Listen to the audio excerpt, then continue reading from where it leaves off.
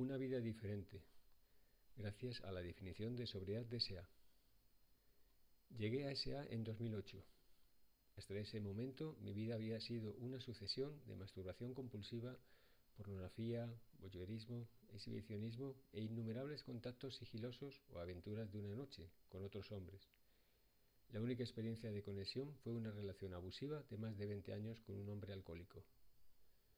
Cuando leí por primera vez la definición de sobriedad de S.A., me decepcionó, porque me sentí diferente. Todavía me definía como gay, aunque no había nada alegre en mi condición. Incluso si no podía identificarme con lo que la definición de sobriedad estaba sugiriendo, dos pequeñas palabras llamaron mi atención. La primera palabra fue libertad. La promesa de nuestra definición de sobriedad es libertad de sexo de cualquier tipo. Esa fue una idea desafiante, porque la búsqueda de sexo compulsivo siempre había sido mi principal objetivo y me había dado la ilusión de libertad. No podía imaginar la vida sin ella, y ciertamente no era consciente de la condición de esclavitud en la que me había metido. La segunda palabra era este concepto de lujuria. Esa era la pieza que faltaba en el rompecabezas.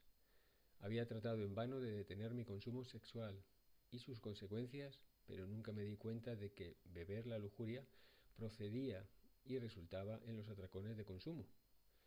Escudriñar personas reales o virtuales solo condujo a más escaneo, pero nunca satisfizo mi necesidad de conectarme con ellos.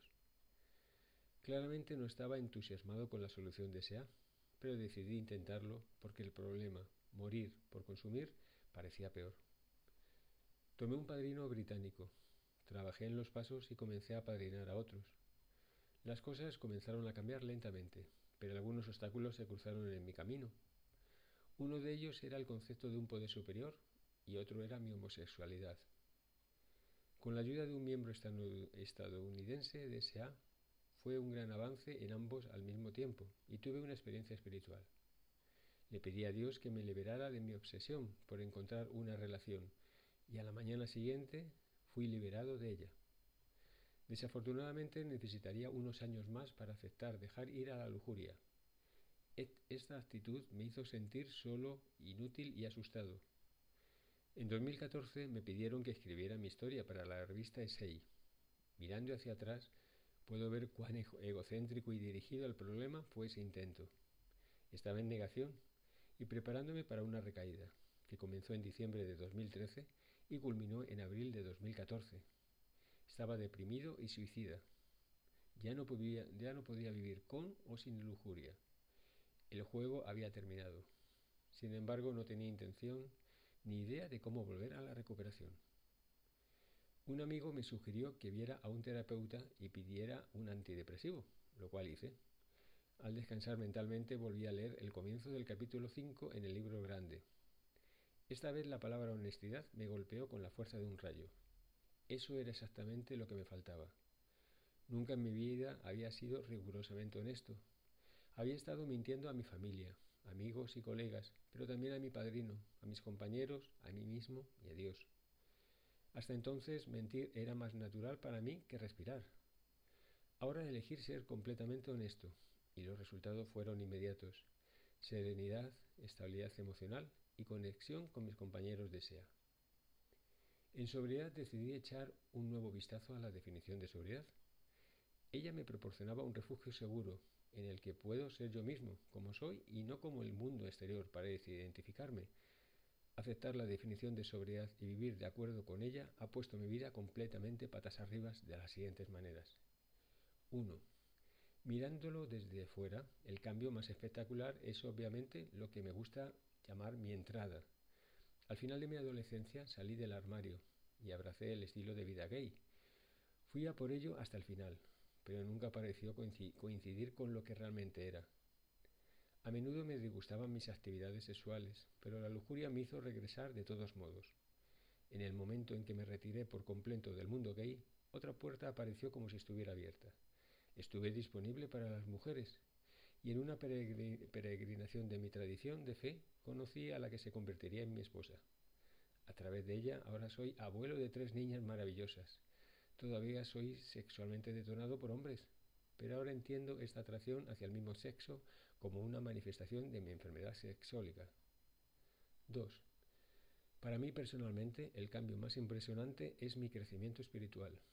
Siempre había sido agnóstico. Acepté la idea de que algún diseño inteligente creó el universo, pero no tenía otro interés en su creación.